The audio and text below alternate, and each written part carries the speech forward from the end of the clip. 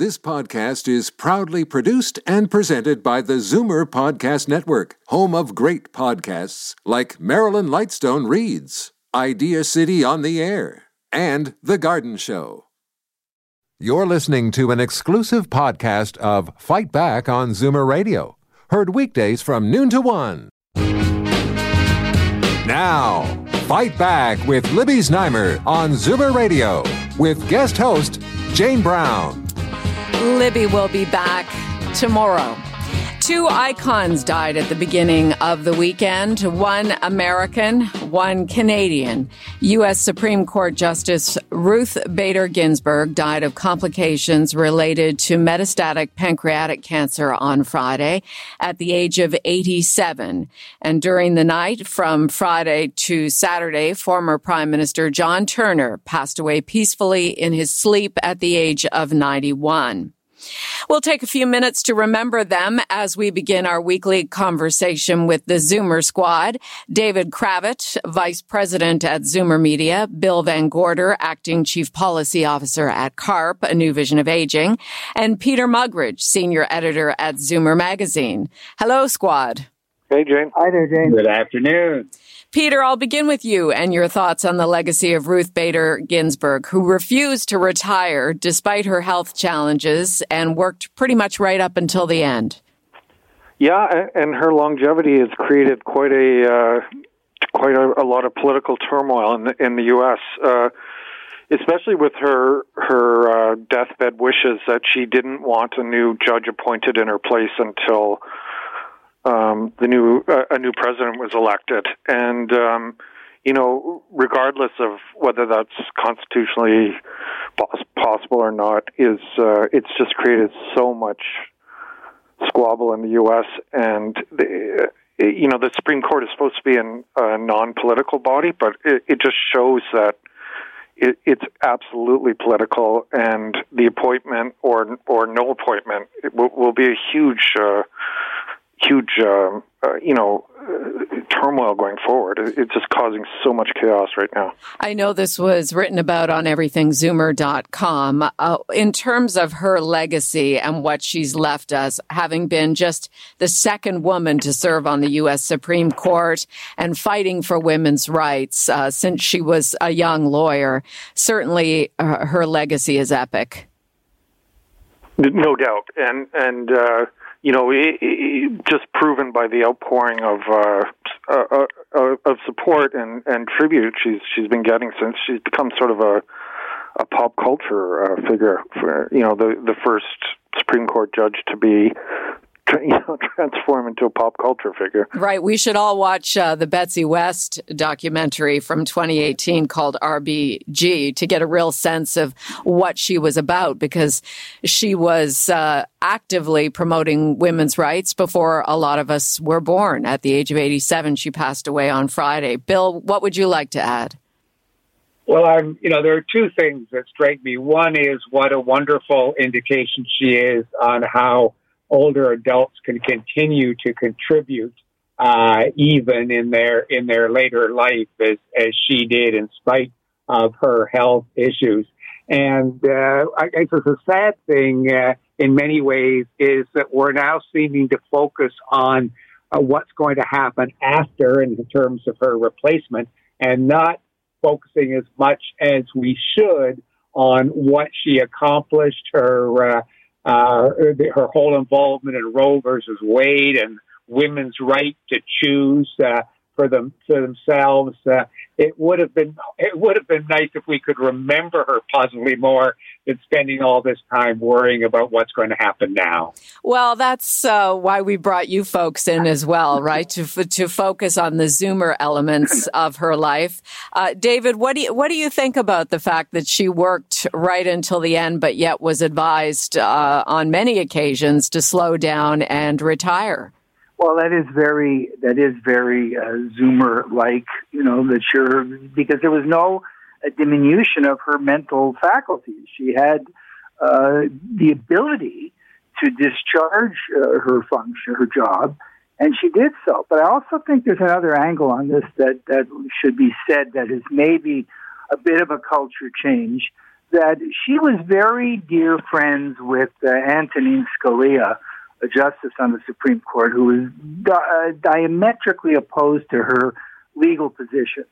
I think maybe the last of that era where maybe you can be collegial, you can be respectful, you can actually have a personal friendship. It wasn't just tolerant of each other. They were actually friends. They went out for dinner together there, and they couldn't have been more opposite. So that the kind of venom and acrimony we're seeing today doesn't. She was of that old school. She actually said very positive things, for example, about Brett Kavanaugh, whose appointment to the court was very acrimonious, and she likes him. So she's an example of being able to hold to a position and be strong in a position and yet be respectful and courteous of people with the opposite position. And I think that's going to be missed as well. Well, isn't that something you would want? Wouldn't that be the best quality of a true judge or justice? For sure. Yeah. Which suggests, by the way, that the court itself may be less political than what it's being made into by the politicians. The justices themselves may be less acrimonious and less, sniping at each other. And there have been examples where the people that were supposed to be conservative didn't necessarily vote that way on an issue. So the court may be more collegial than the politicians give it credit for. I guess, and just one more comment from each of you on Ruth Bader Ginsburg and that idea of regardless of health, but if you feel well enough to carry on in your work, if you're passionate about it, that could bring you a lot of joy in your final days, Peter. Well, certainly. I mean, don't we all want to be in our late 80s and still able to function at our job? So, in that way, she was truly inspirational for older people and older people who are still working. Bill, what about you? Your thoughts on that?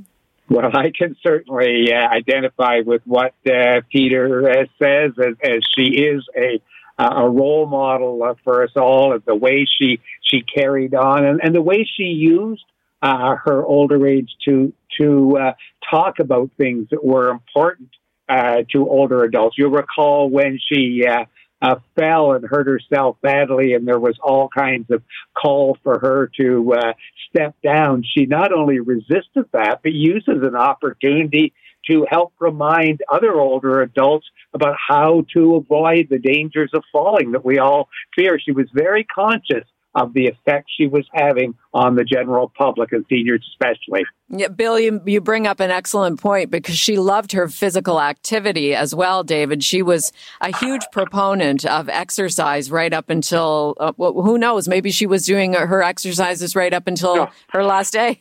And who knows whether, how much that extended her life in the face of illnesses, because the illnesses were there.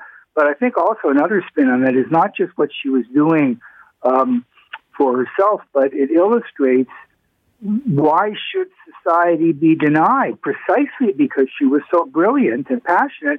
It's good that we had her services as long as we did. Why should we have turned off that fount of, say, knowledge and experience and judgment due to some, arbitrary age thing? I think it's exactly because she was such a significant justice that society should be grateful that we had her services for that length of time.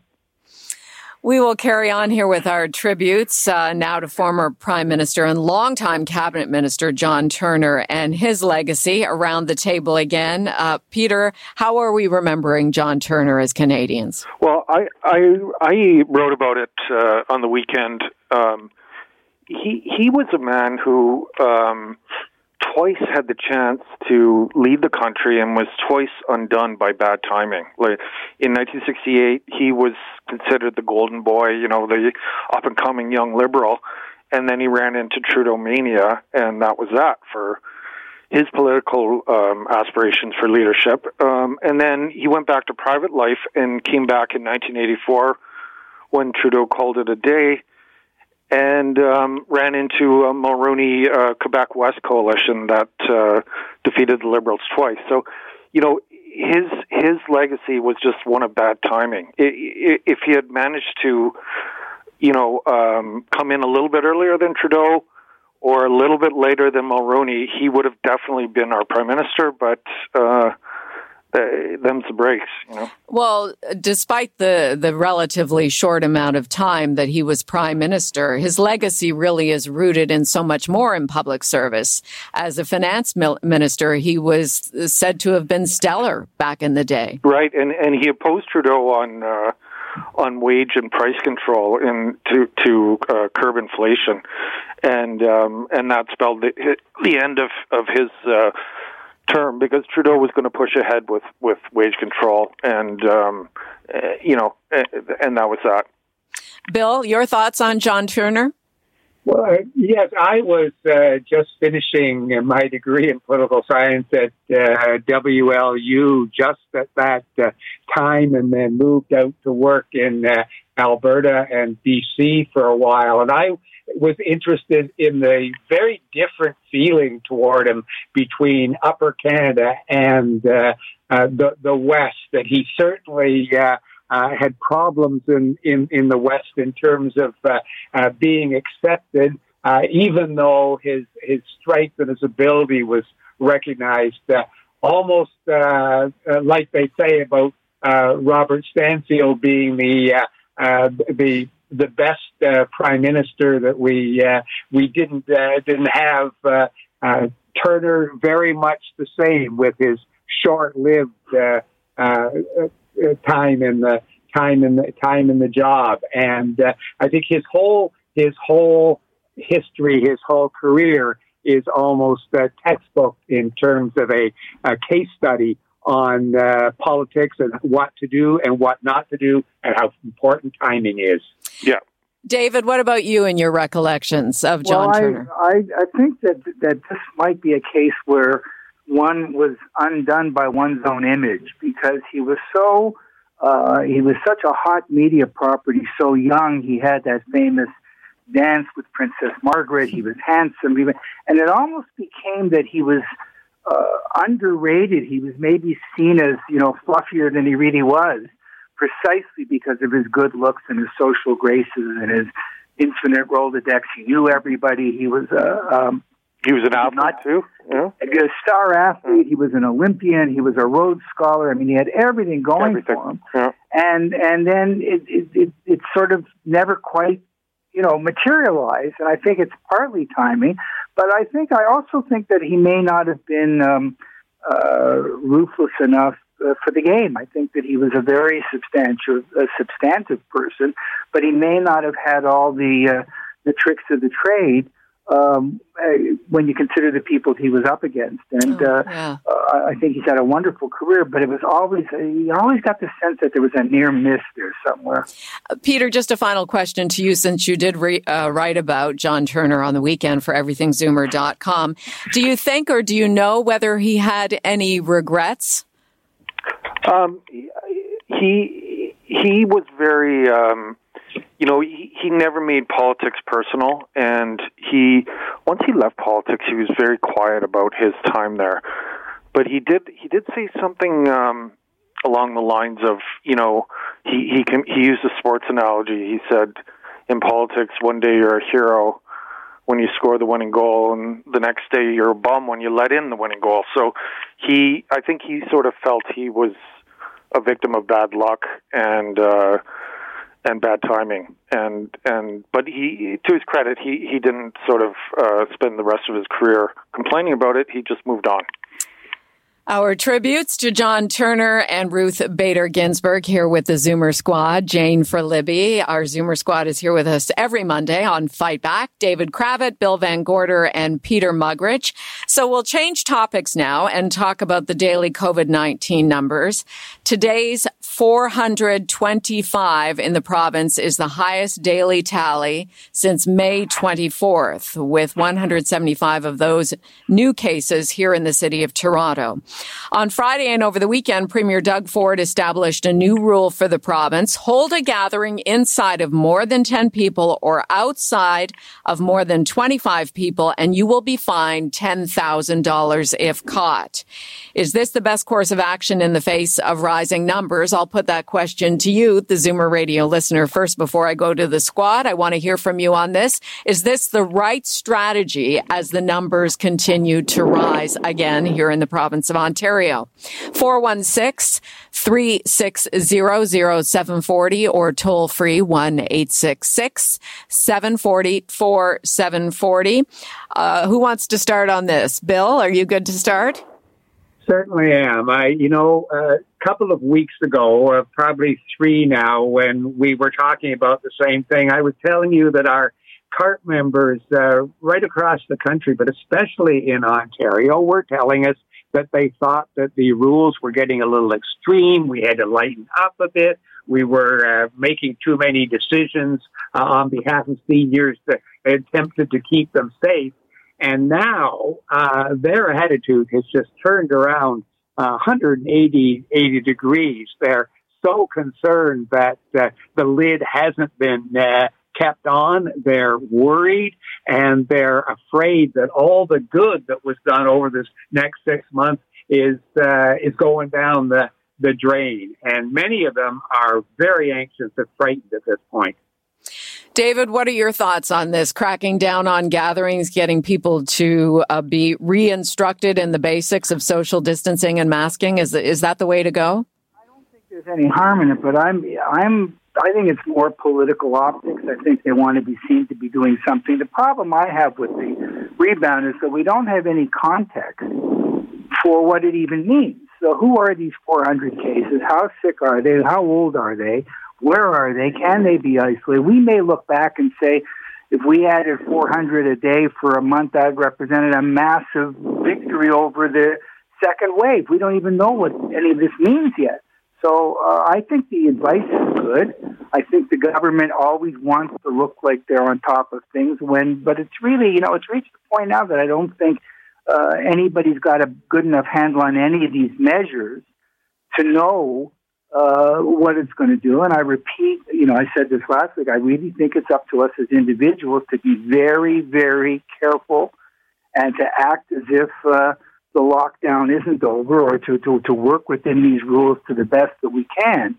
But I don't see any magic answer here, because I don't think the authorities themselves are sure of what they're dealing with anymore. Well, Peter, certainly we can't go back in time, but we can go back to phase 2 when we seem to be making daily progress.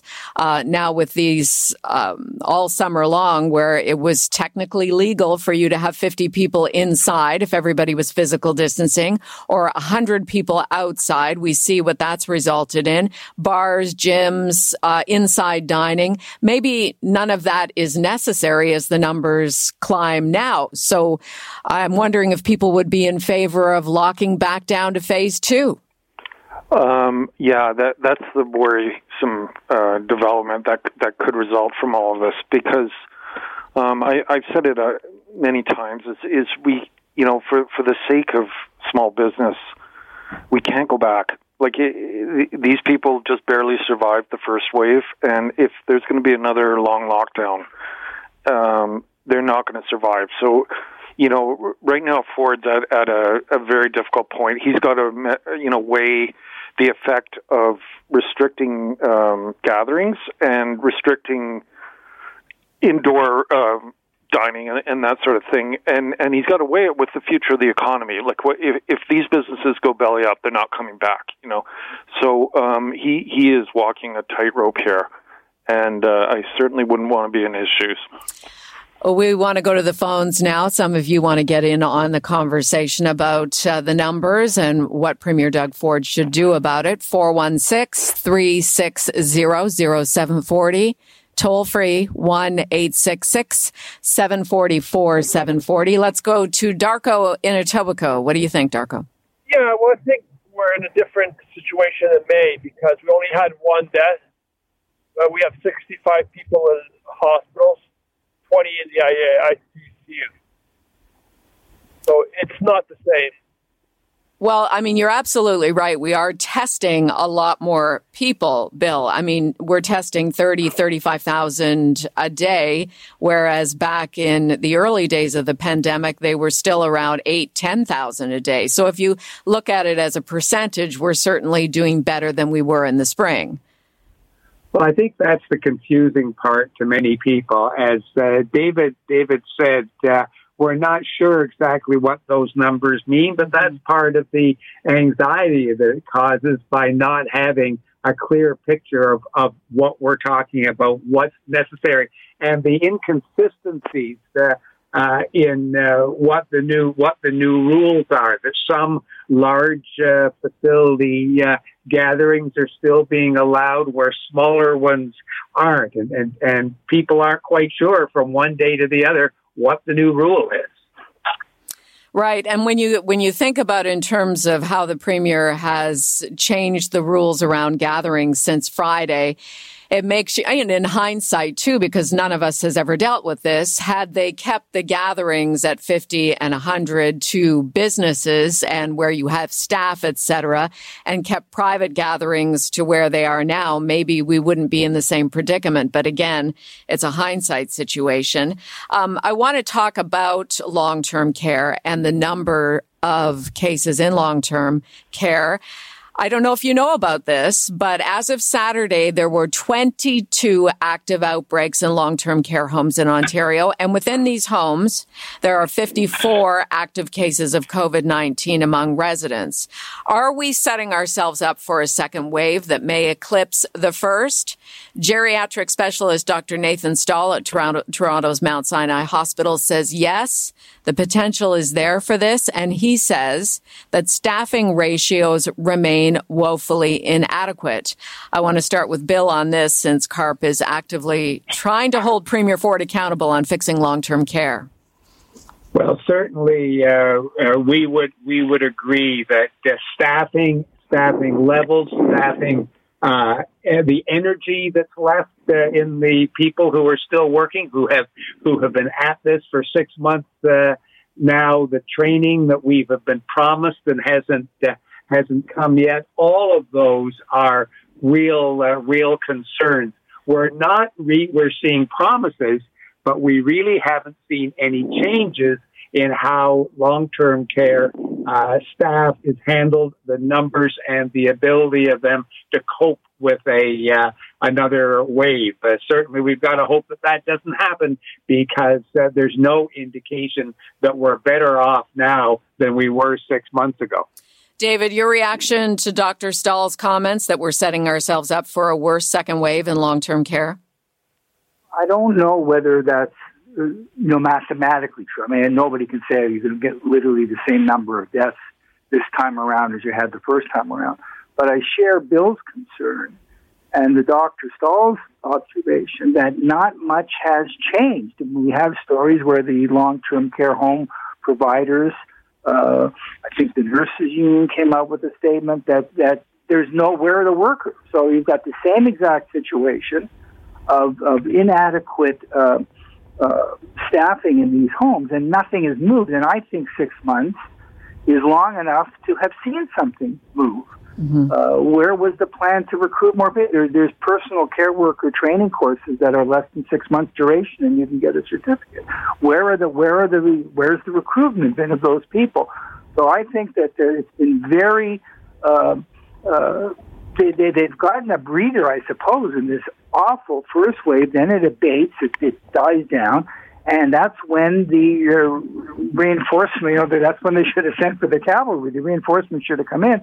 And nothing has happened. I think that's very, very serious. Well, there are indications, possibly as early as this afternoon when Premier Ford has his daily briefing, that he's going to raise the pay for PSWs.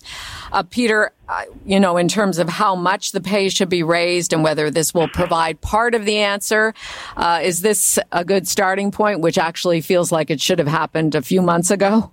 Yeah, it should have happened a few months ago. And, if people are unwilling to go into the profession, I don't think like a $2 pay hike is going to get them interested in it. I think that it's a good start, but it's certainly not a long-term solution, and I don't see it changing the staffing issues at all. I want to get back to our listener calls here. It's Jane along with David, Peter, and Bill, our Zoomer squad on Monday. Libby returns tomorrow. Let's go to Dennis in Brampton. Dennis, your thought about the numbers, long-term care, what's on your mind? Thanks for taking my call, Jane. It's really relating to the numbers, and one of the things that being overlooked when we discuss number of cases. People talk about deaths in relation to cases, but there is a lot of evidence and instances out there now where the effects of the COVID disease are lasting much longer than anyone had thought, and they're actually being referred to as long haulers who are having negative impact of COVID 6 months to a year after they've had the disease. So people are continuing to treat this as just or some are continuing to look at it as normal flu. It is not. And that's my comment. Yeah, thank you for calling, Dennis. David, Dennis brings up an excellent point that we, and this goes back to some of what you were saying as well, that we really don't know that much about this particular virus. We don't know that much about it, and Dennis is right. There are long-term effects. We've got some anecdotal evidence of who's most likely to get it. I read that there's an interesting correlation between vitamin D deficiency and getting it. We know that people with comorbidities are getting it more than healthy people, but it's a very complex pattern. And, I was very critical of the government a moment ago, but in fairness, they're trying to make policy on the hop when the data keeps changing, the knowledge keeps increasing, different studies, different experiences, different jurisdictions. So it's a very, very tricky problem to navigate. But I think there are lots of long-term effects. And then the other thing we haven't even talked about is the other health issues that got put off when the hospitals, were locked down and we're not taking discretionary surgery and so forth. So the spillover of this is going to be just huge by the time it's all tallied up. Let's go to Ron in Toronto. Ron, what would you like to add? Well, I'm trying to understand. Thanks for taking my call, Jane. Why are they making these changes in terms of number of people that can attend in social gatherings? Why are they making them province-wide when, you go to Cochrane, Ontario, or Hurston, you're lucky if you have 5 COVID cases for the whole year. No, that's a great point, and I wondered about that on the weekend as well, because we had Markham's mayor on Friday, Frank Scarpitti, saying, hey, what about York region? York should also be included along with Peel, the city of Toronto, and Ottawa. And then the next day it was the entire province. The only thing I can suggest on that is at least we keep it consistent so that you don't have people from Toronto, Peel, and Ottawa possibly going to large gatherings in other regions of Ontario. Does anybody else want to add to that? It would be easy to say the region, Durham, York, Peel, and the regions, and whatever the capital region is in Ottawa, should have to live by those rules. But I'm at a loss to understand why Sudbury, North Bay, Kapuskasing, all those other places. I don't understand why they need to be living under the same rules. No, I thank you for your call and your question. Peter or Bill, do either of you have any thoughts on that? Ron has a good point, because when we first thought we had, beaten the first wave, Ford said we were going to deal with outbreaks as clusters and sort of manage them as they grew up in the regions where they grew up. So we would have different regions with different rules, and now he's sort of slapping one rule for all regions. So he's backtracked a bit on that, and I agree it's another mixed message coming from the government. Before I let you folks go for another week, our Zoomer squad here every Monday after the new news until 12:30, but we like to keep them a little longer because they're very interesting. I want to ask you as well, and it was a conversation Libby got going on Free for All Friday, about what to do when you see somebody unmasked in a business, in a store. Should you say something to them? What is the protocol? Some of the experts say it's just best to go to the staff and point out the individual who's not wearing a mask, but should you try to have that conversation with the person yourself? I'll go to Bill and see what you think about that. Well, I think one of the problems that we face is we've talked before about the mixed messages that we're getting about the use of masks and other preventive measures, and people not understanding that they're a part of the process and not just the single one thing that you do. In that case, if it's a person that you can feel you can talk to, then give them some feedback. Let them know why you feel unsafe because they're not wearing a mask, and explain it to them. If you can't get there, if you don't feel that you're going to be safe yourself, you're better to worry about your own mask and just avoid those people. There's absolutely no reason to get into any kind of confrontation. Bill, what do you think about that? Do we still have Bill on the line? Sorry, that was Bill. Oh, that was Bill. Sorry. Let's go to Peter and ask you that question. Yeah, I agree. I mean, you tread lightly when you're offering some advice out there because, if the person's not wearing a mask, they're not wearing a mask for a reason, and some of them might be a little bit difficult to approach, so I would tread warily around them. Yeah. David?